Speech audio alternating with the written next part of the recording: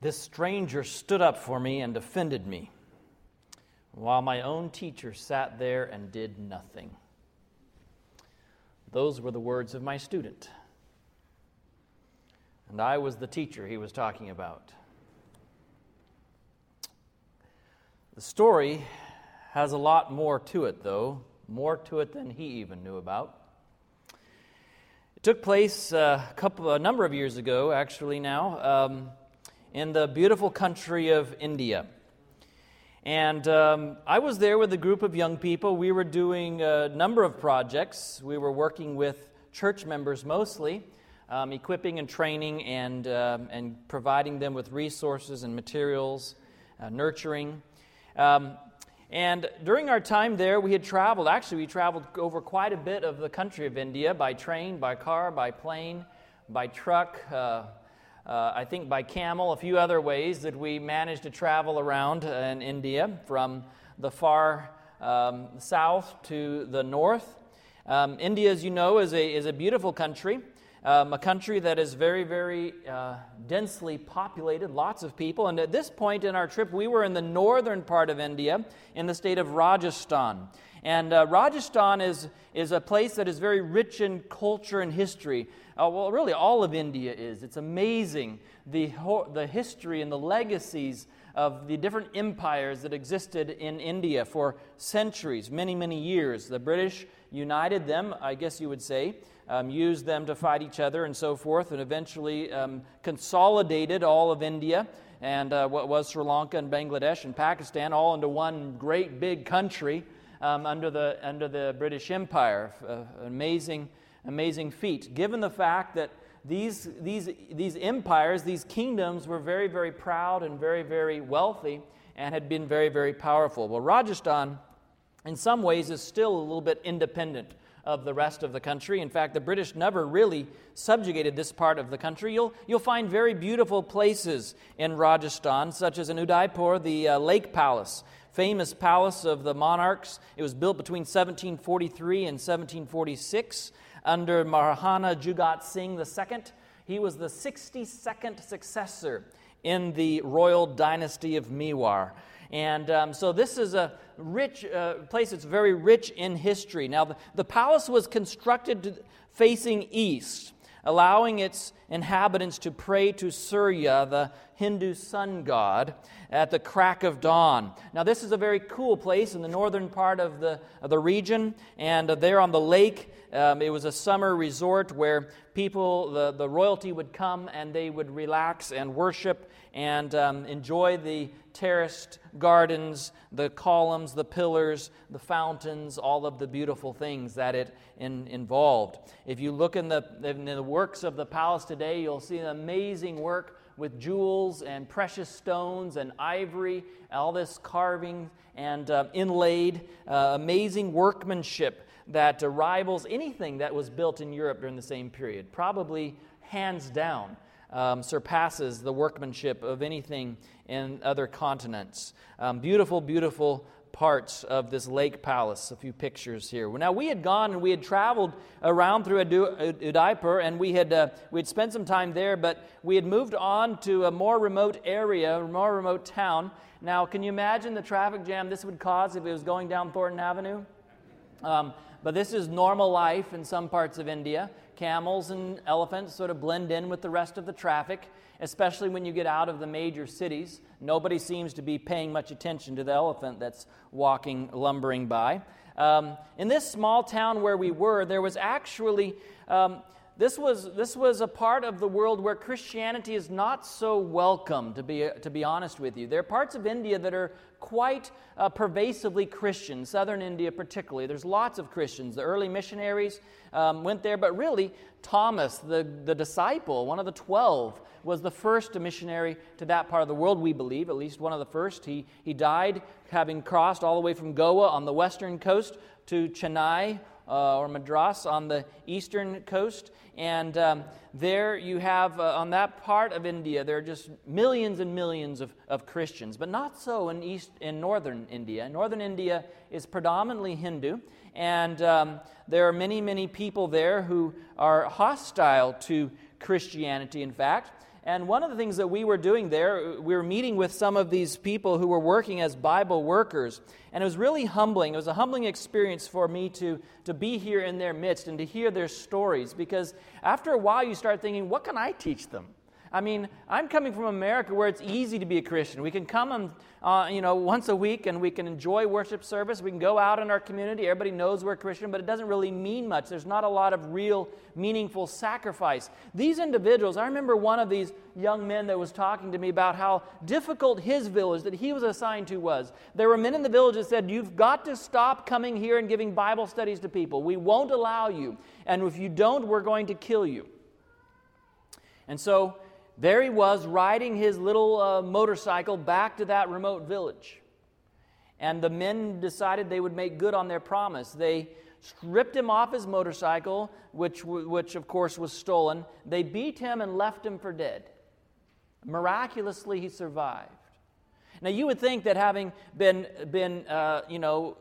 threatened and then warned and then left for dead, that would be enough. But no, once he got well enough, once he could speak, and he had some permanent damage from his beatings, but he was headed back on foot now, because he didn't have a motorcycle, back to the very same village. At some point, people said, why are you coming here? There's something about your religion that must be different than ours.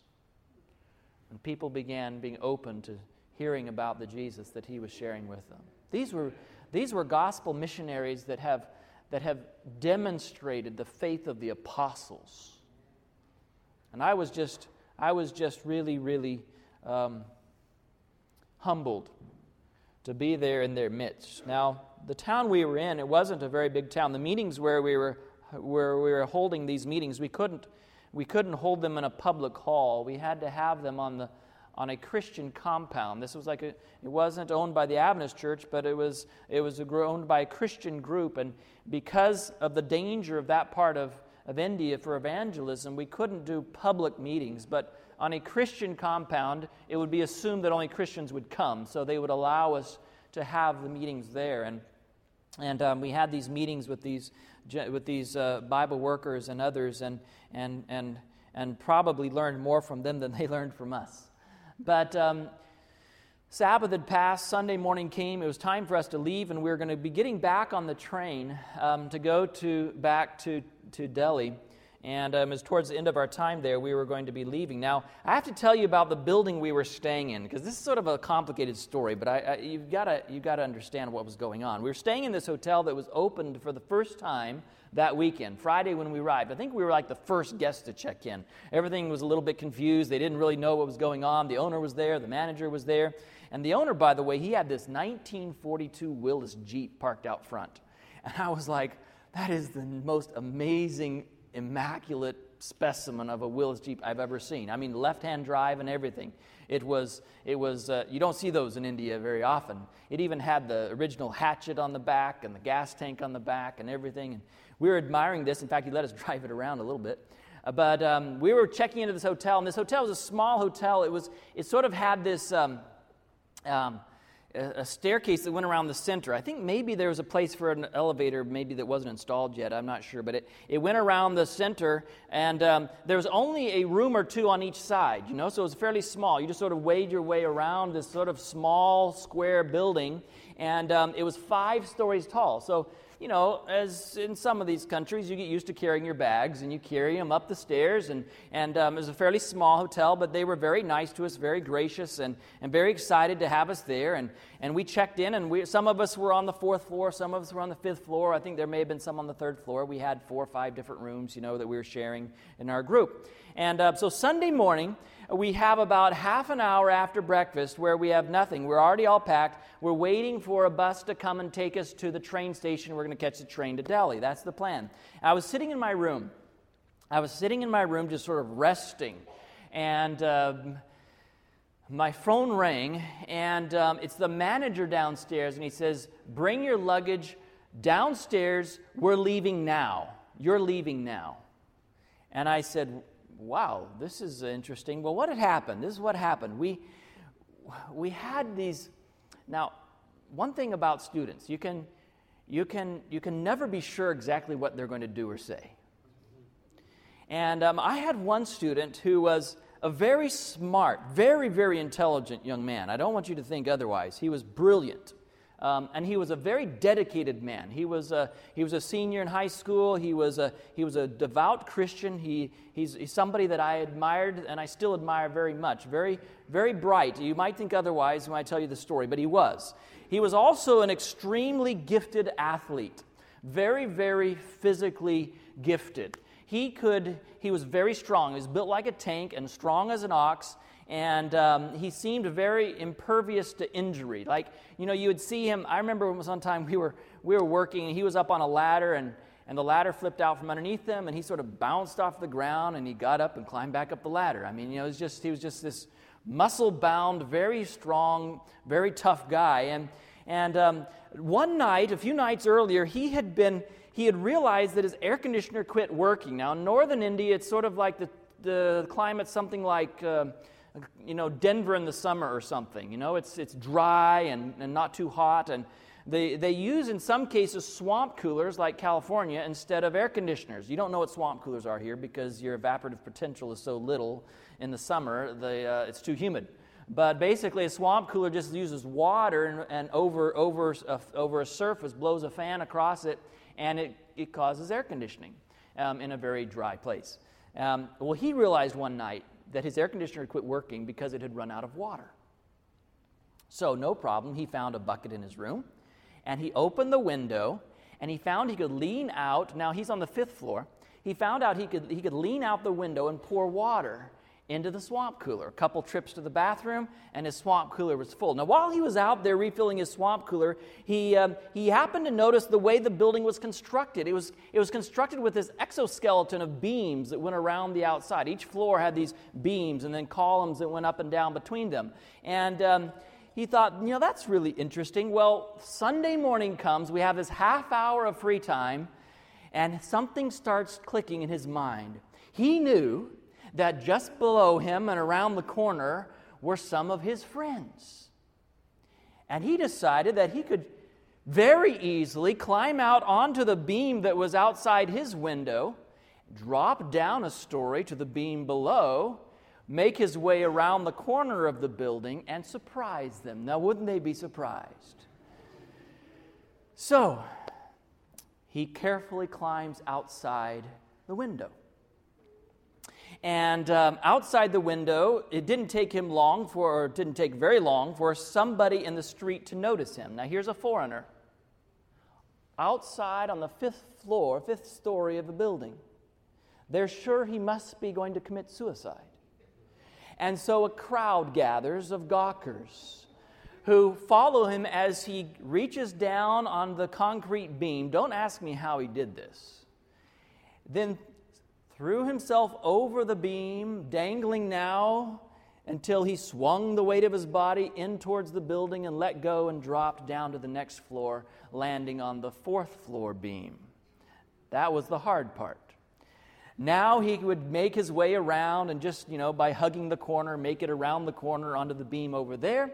And as he makes his way around and the crowd is growing and becoming more and more animated, and he makes his way around. Now he's right there, and wouldn't you know it, the window to his friend's room is open. There's a curtain blowing in the breeze, and he sweeps the curtain aside, and it's the wrong room.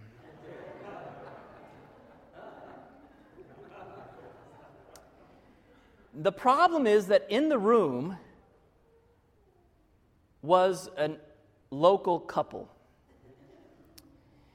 Now, you have to understand a little bit about this part of the world. In this part of the world, women don't have the rights that they have in America.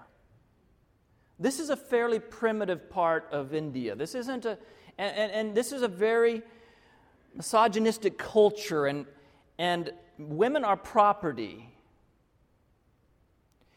And when the husband sees this young foreigner sweep open the curtain, crouched out on the beam, he has only one logical assumption to make. And that is, while he was out of the room, somebody else was in the room who had been hiding out there since he came back. He thinks his wife is having an affair with a foreigner. At this point, she realizes not only is her marriage at risk, her life is at risk. And she begins screaming at the top of her lungs, calling for help, calling whatever. He's screaming too. His cousin, or her cousin, one of their cousins, is the chief of police in the town, and they've already called them. They called the manager. The manager comes. The union president who's traveling with us is coming up there hearing all the commotion. My student is trying to convince them just to let him cross the room and go out the door, but they're not about to let him off that window ledge until the police get there. And this whole screaming is going on. Finally, the hotel manager, now you can only imagine what's going through his mind. Now, this is a superstitious part of the world too. So if this young man falls off the ledge and is injured or hurt or killed, or even if this woman is killed because of this incident or whatever, it hits the news, this is considered bad luck for his business, a bad omen for his hotel. We're the first guests to stay there. His whole livelihood is at risk. And so the manager comes in, he takes the guy off the windowsill, he hauls him down, he called me and said, we're leaving now. They throw all of our luggage onto his 42 Willis Jeep, they find the competing hotel's bus, and they borrow it, and we're headed to the train station. Now we get to the train station, and they put us behind a corner, waiting for the train to come. Let me tell you, that train couldn't get there fast enough. I'm thinking, well, I'm trying to figure out what happened. I'm hearing the story from like 3 different people at once. And what really annoyed me was my student was laughing about it. He thought it was funny. And so we get on the train. And by the way, trains aren't all like some of you may think they are. That's not what our train was going to look like. Actually, usually they have cabins. This is second class. There are 9 classes of service in the Indian trains. 13 million people ride on the train every single day in India. It's the largest single employer in the world, the Indian Railroad. A fascinating system the British built, but that's a whole other story. You'll see that there's these compartments, and we were in second class AC, which looks a little bit more like this. There's only 3 people per bench. It's a little more roomy. You could put easily 4, but we were because there was too many of us just fit in one compartment. Some of us were on one end of the car, and some of us were on the other end of the car, same car. And as we were going, the train came, we got on the train, we're going down the train, and I went down to the compartment where my student was sitting, and there was actually this foreigner, an American, that was sitting in the same compartment with them, and they were telling him the story, and again, my student was sort of chuckling about it and laughing about it, and I'm like, this is not a laughing matter. I mean, this woman could be dead as we speak, I mean, this is serious stuff, like this isn't cute. What you did. I was really sort of getting irritated. And this foreigner was sort of one of those, spiritual journey type of guys. He was there visiting a guru and meditating, learning to meditate and all this. And he was really nice and really kind. And he was listening to the story. And I was sort of steaming as I made my way back to the other compartment. I sat down and then I saw the conductor coming down the train. And you have to understand, this conductor, he was a piece of art. He was a Sikh, so he had his big headdress turban, and there's all the mystique that comes with that, with the dagger and everything else, and he had his uniform, and he actually, this isn't a real picture of him, this is just a picture I found of a Sikh in uniform, but this guy was sort of big, burly man, and he was coming down the train, and I leaned over to the union president, and I said I'd give him $10. I would give that conductor $10 to put the fear of God into my student right now. So along came the conductor. He looked at our passports, looked at our tickets, or actually just our tickets, because he didn't need to worry about our passports. The union president started talking to him, and he was a mean-looking guy, man. I mean, he was big voice, deep voice, and he headed on down the train. I asked the union president, what did he say? He said, he'll do it for free, man. Don't worry, he'll do it. So I make my way back down to the compartment where my student is sitting. And there the conductor arrives. I'll try to make this short. He arrives and he looks at all of the tickets. They all hand him the tickets. He looks at all the tickets. He gives all of them but one back. And he looks at it. He looks around and he says, which one of you? And he reads the student's name in this really gruff voice. You could just see the color go out of his face. He said, "There's been a problem. I need your passport." Oh, he came out of that seat, running back down to the other compartment where his handbag was and his passport. And he told everyone in the compartment, "Please pray, please pray. They want my passport. They didn't ask for anyone else's passport. They just want my passport." And so he came back, and I mean, that conductor read him the riot act about how serious what he had done was and how it wasn't a laughing matter. And this man was saying, "Yes, sir." Now, I was sitting there, and this tourist, this spiritual tourist that they had just met, started saying, "Oh, he won't do it again, officer, please. You understand, he's learned his lesson. He would never do it again. He understands how serious it is. He'll never do it." I'm just sitting there silently. And after a while, I can't keep a straight face anymore, so I just leave. I just can't. I have to get out of there, you know. But this American tourist is saying, he'll never do it again. He'll never do it again. He's learned his lesson. This is what precipitated the statement. The stranger stood up for me, while my own teacher sat there and did nothing. It was months that I had to keep a straight face while I listened to this story, because he had no idea that, in fact, I was behind the whole interrogation. The story we're looking at today is the story of Abraham as an intercessor. And as we think of Abraham the intercessor, turn with me in your Bibles to Genesis chapter 18. We're going to look at it here, and we're going to see how important it is to have an intercessor. Genesis chapter 18, we've touched on this story already as we've looked at the life of Abraham. But in Genesis chapter 18, we find here that you have a story of the angels coming to investigate what's happening in Sodom. Now, it's very fascinating because if you look at the Bible, you can look at the stories in the Bible as mini judgments. I don't know if you've ever done that before, but you can see how when God came to the Garden of Eden after Adam and Eve had eaten the fruit, and he said, hey, Adam, where are you? What have you done? Have you eaten of the fruit? You see that investigation going on there, right? God is investigating what's going on. There ends up being a decision made and consequences given, but every time in these many stories of the Bible, many judgments, where almost wherever God is involved in the story, you have a mini judgment. You always have an investigation, you always have a judgment, but you always find grace. Genesis 3 is Genesis 3:15. "I'll put enmity between you and the woman," right? The promise of the seed that would crush the head of the serpent.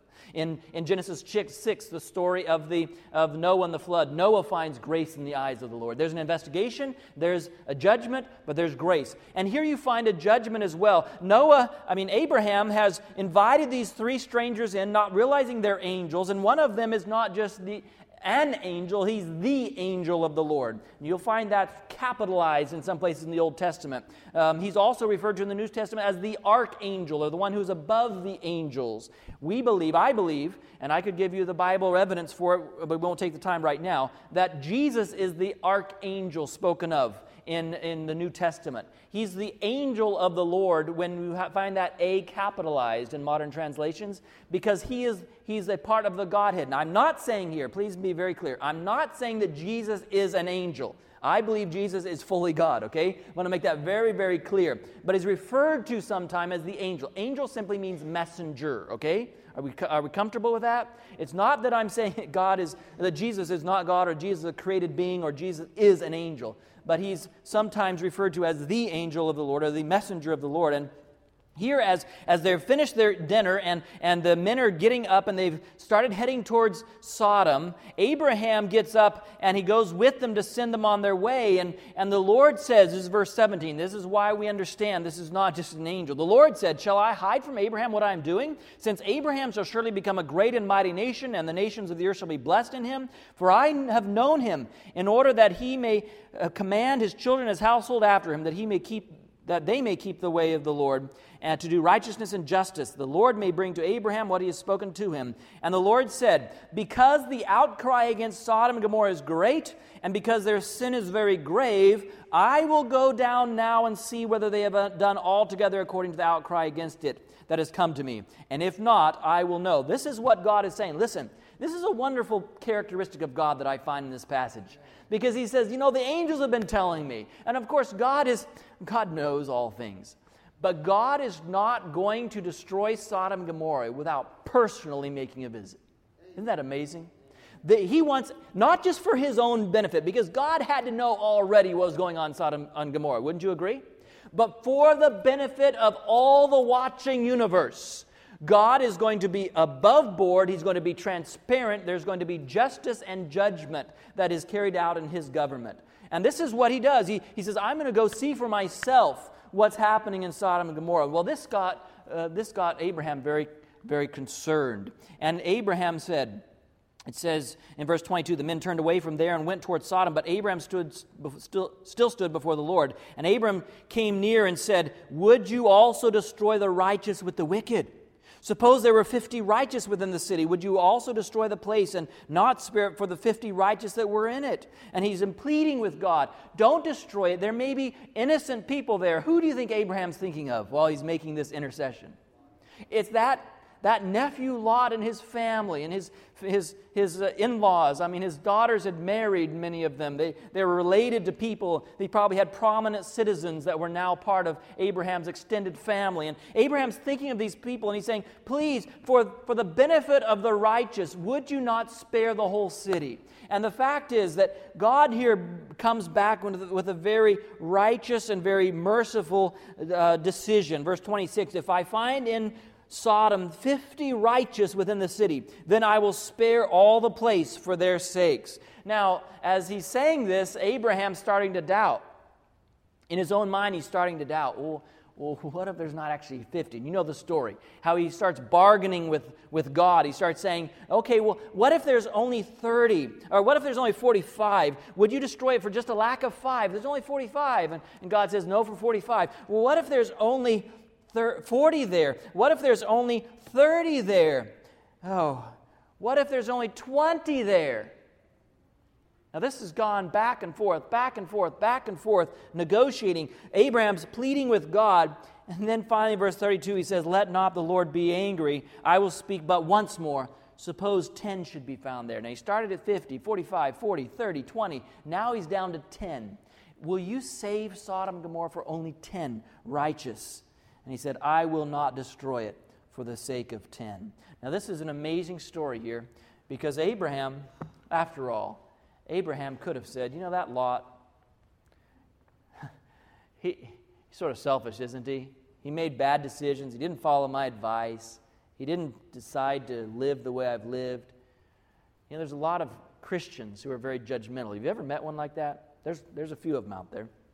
They think, well, you shouldn't live this way, and you shouldn't. You don't have to guess. You don't have to guess what they think, because they say it. That's why Jesus gave the whole parable of the beam and the mote. Remember that? Unfortunately, the beam in many Christians' eye is this self-righteousness and self-centeredness that begins to make people think that they can criticize other people for what they're doing wrong. When really, if they had spent time at the foot of the cross, they would speak less about other people, because they would see their own need. I would see my own need as I spend more time at the foot of the cross. But here Abraham is not thinking about himself. He's not criticizing Lot. In fact, he's simply trying to intercede for God. He's standing between what he thinks is Lot's life and Lot's death. He's pleading with God, and he intercedes. The intercessory prayer that he gave. And what we see from this story is very interesting. What we see here is that God is actually able to do something, even related to the wicked, that he could not do because of the righteous. Are you with me on that?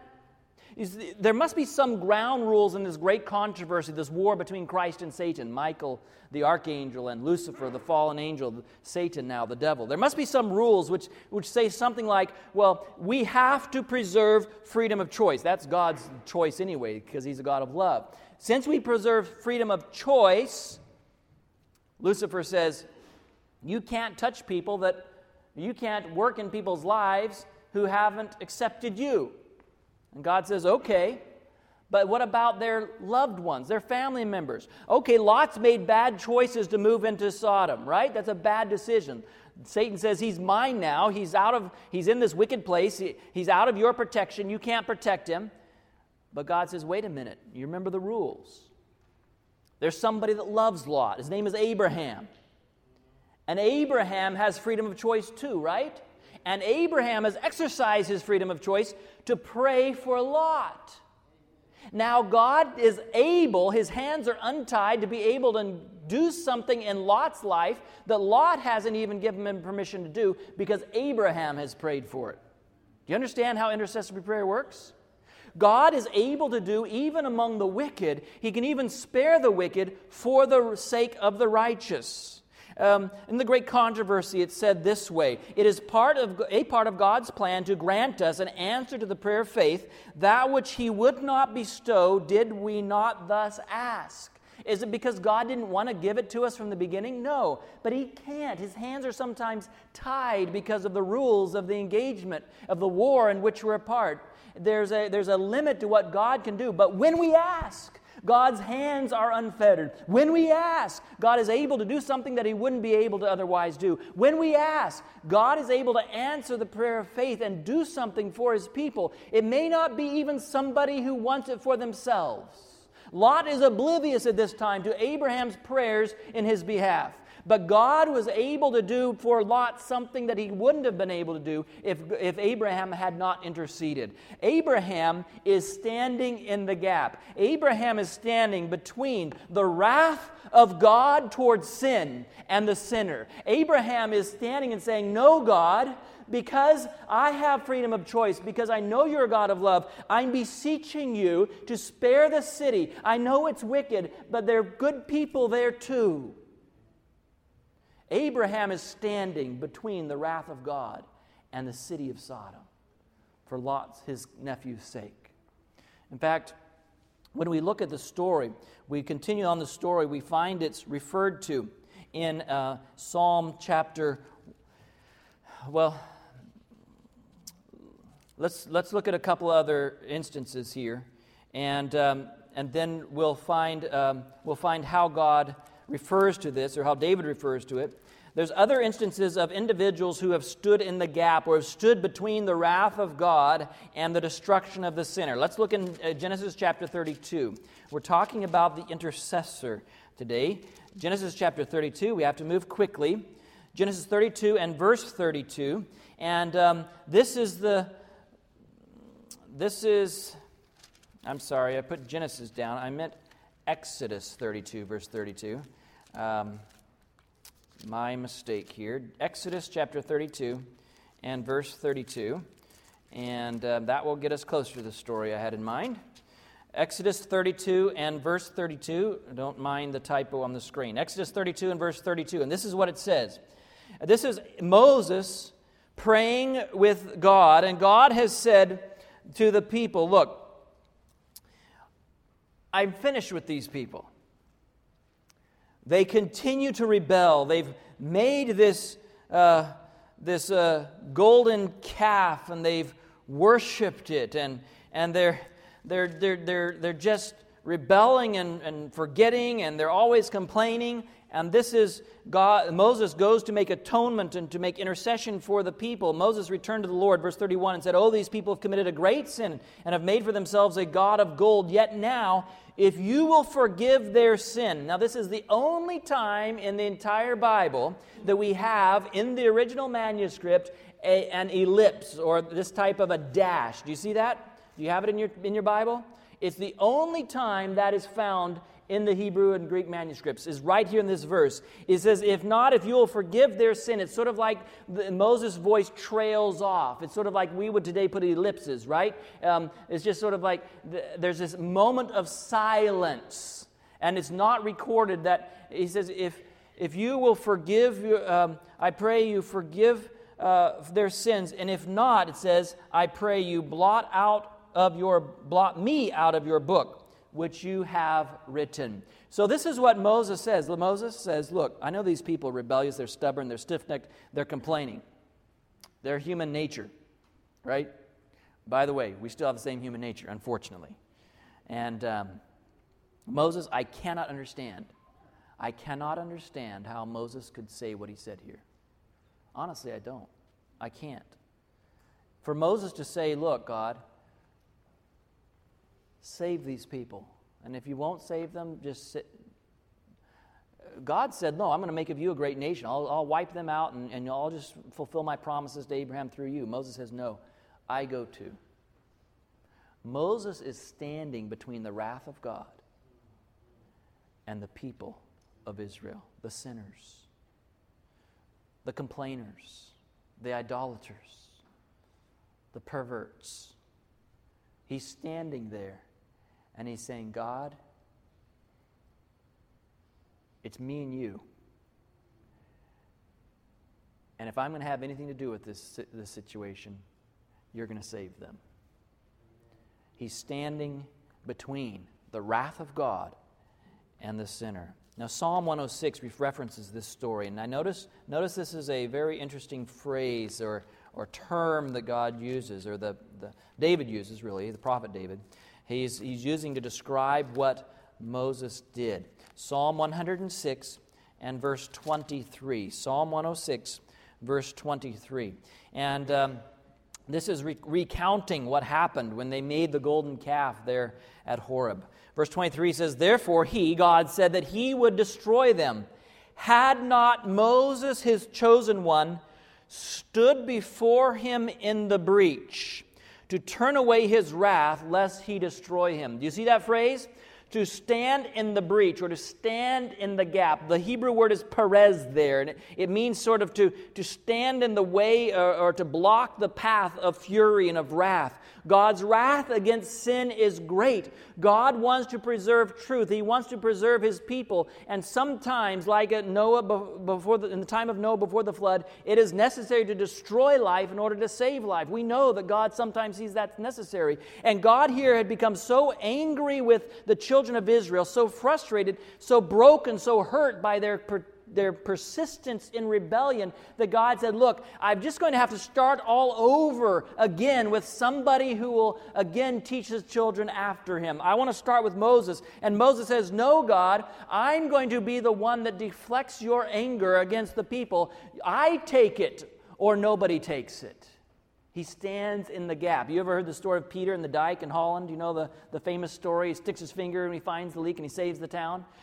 That is what it means to stand in the gap, to stand into the breach, to say, God, I am going to intercede in someone else's behalf because they're not interceding for themselves. I will intercede for them. I will be the one who prays for them. I will be the one who asks for their salvation. That's what Moses is doing here. Now, it's not just Moses who does this. We also find that others are involved in this. And Job chapter 42, we find that Job himself understood what intercessory prayer was all about. If you look in Job chapter 42 and verse 10, it's very fascinating. I love the way it says it here, because you know the whole story of Job and all of his trials and all the things that went wrong in his life. And notice the New King James says in Job 42 and verse 10, the Lord restored Job's losses when he prayed for his friends. When did that turning point come in Job's life?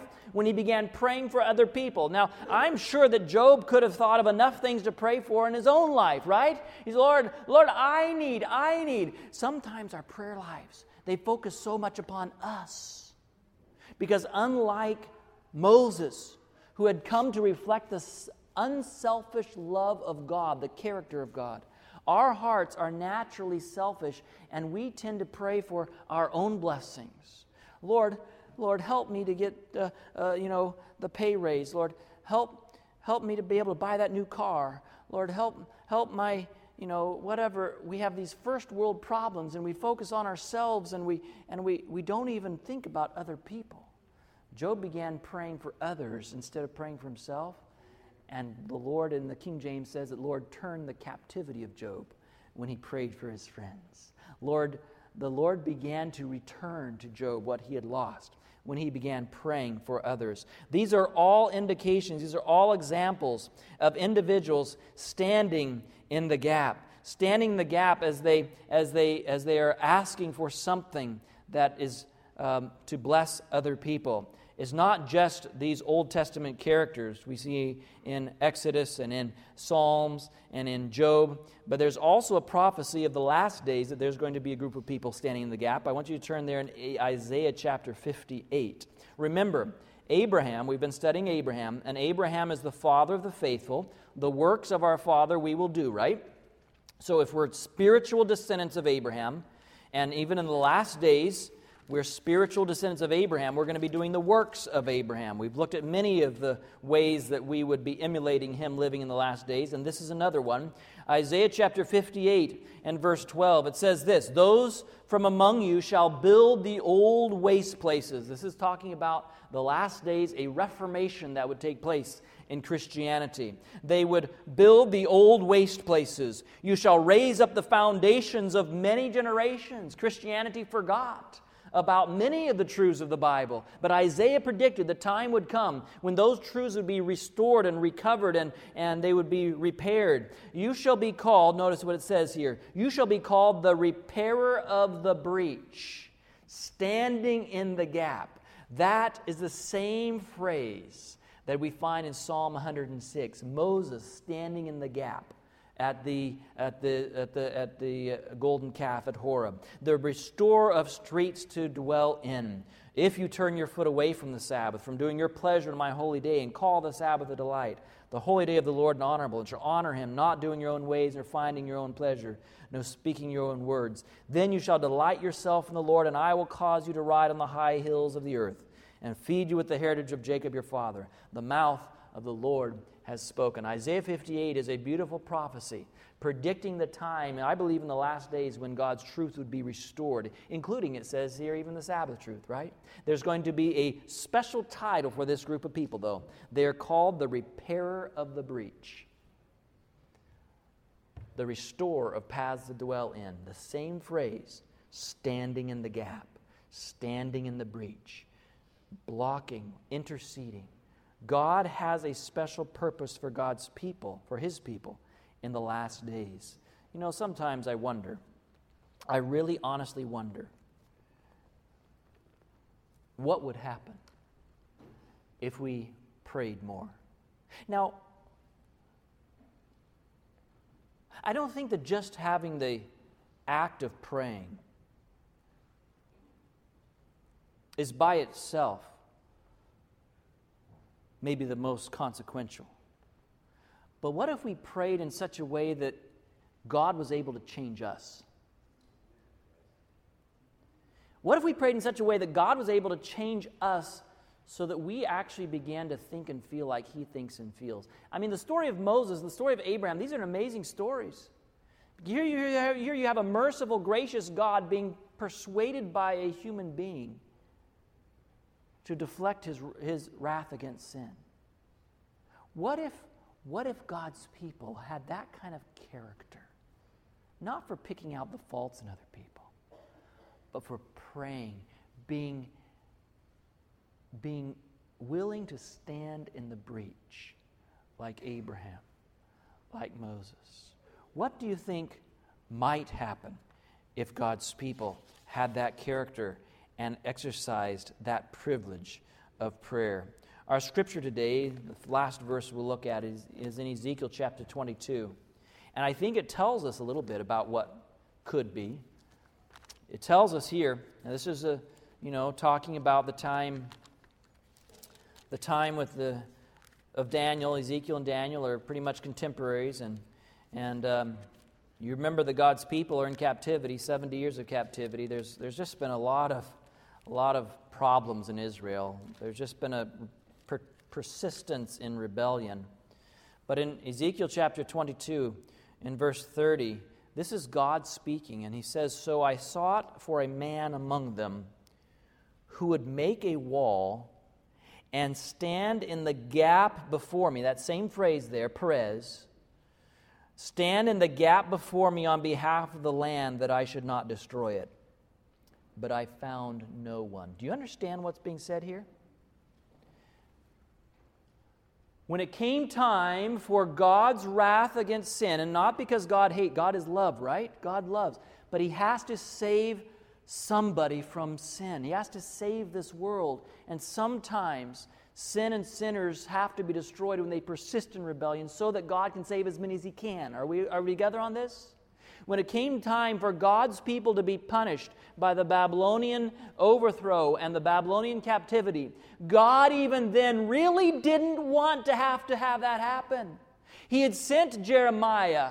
He had sent the prophets to warn and to counsel. I'm not willing that this should happen. Turn from me and repent. He didn't want that to happen. He says here in Ezekiel that he looked for somebody. Where's Abraham when I need him? Where's Moses down there when I need him? Where's somebody who's going to say, God, I beseech you on behalf of your people that you would spare the judgments, that you would cause a revival to take place through me instead, that you would use us, that you would.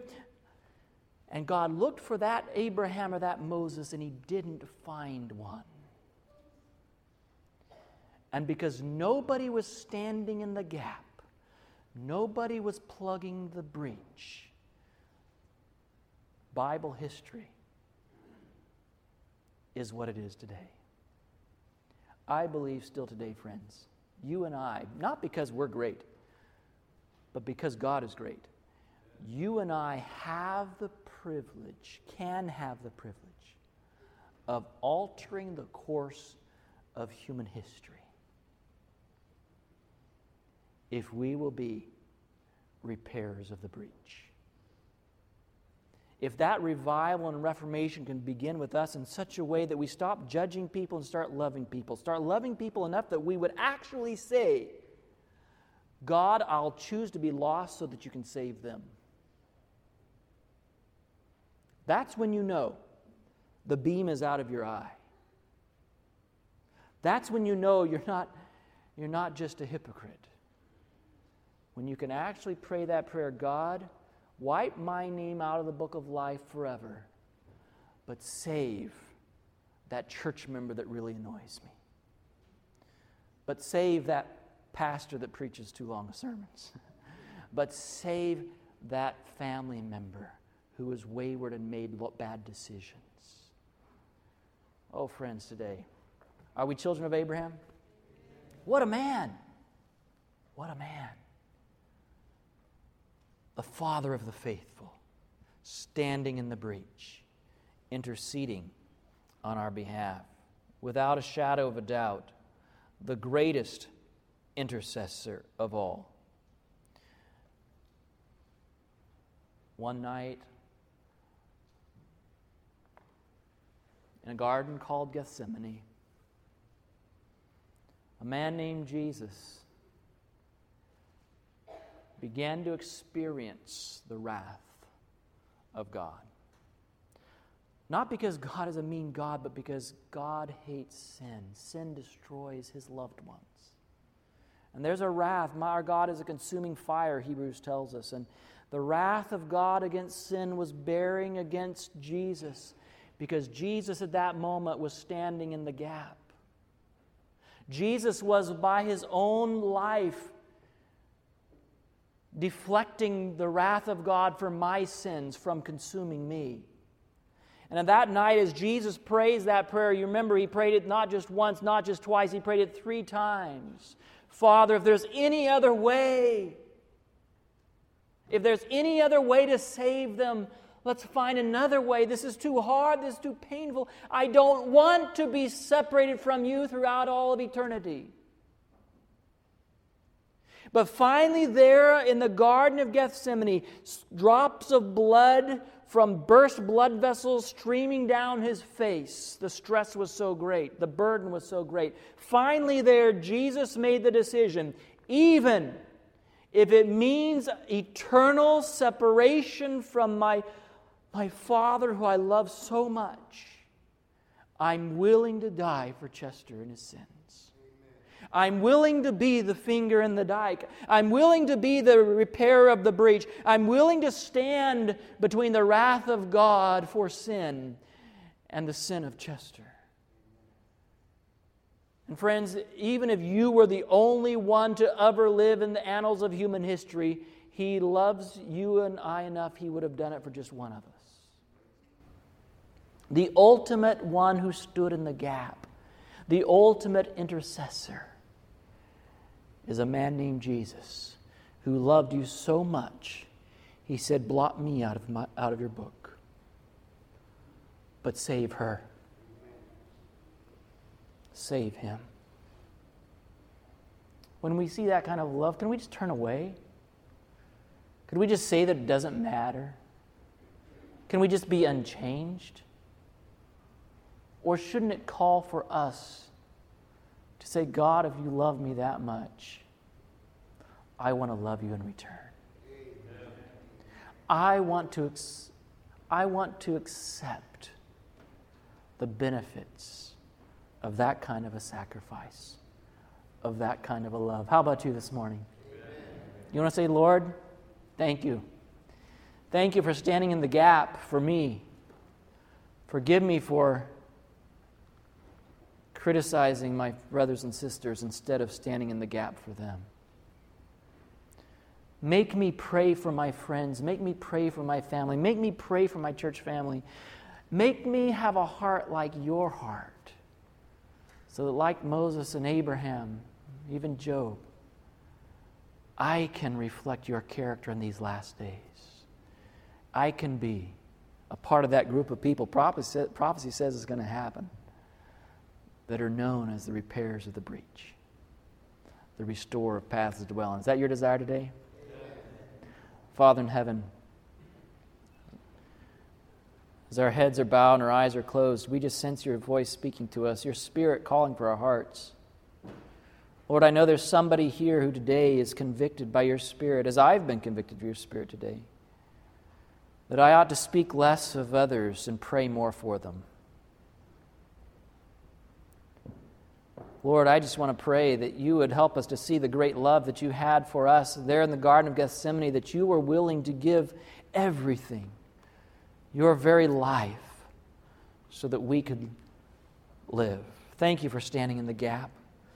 Thank you for standing between the righteous wrath of God against sin and our sins, us. Lord, today I just want to pray. You know each heart here. You know each decision. You know each one who wants to join me in a commitment today. I want to pray, Lord, that we today might accept that sacrifice in our behalf. That we might accept the Savior as our intercessor, and that we might, through Him, be saved, and through Him become agents of intercession and salvation for others. Lord, when people see this community, this family of faith in Dalton, I pray that they might not think of what we do or what we eat or what we wear or anything else, as right as those things might be, but I pray that they might, number one, know that we love people and that we are praying for our neighbors' and friends' salvation. Oh, help us, Lord, to be like Jesus. Help us to walk in the footsteps of Father Abraham, the father of the faithful, even in the last days. In Jesus' name we pray. Amen. This media was brought to you by Audioverse, a website dedicated to spreading God's Word through free sermon audio and much more. If you would like to know more about Audioverse, or if you would like to listen to more sermons, please visit www.audioverse.org.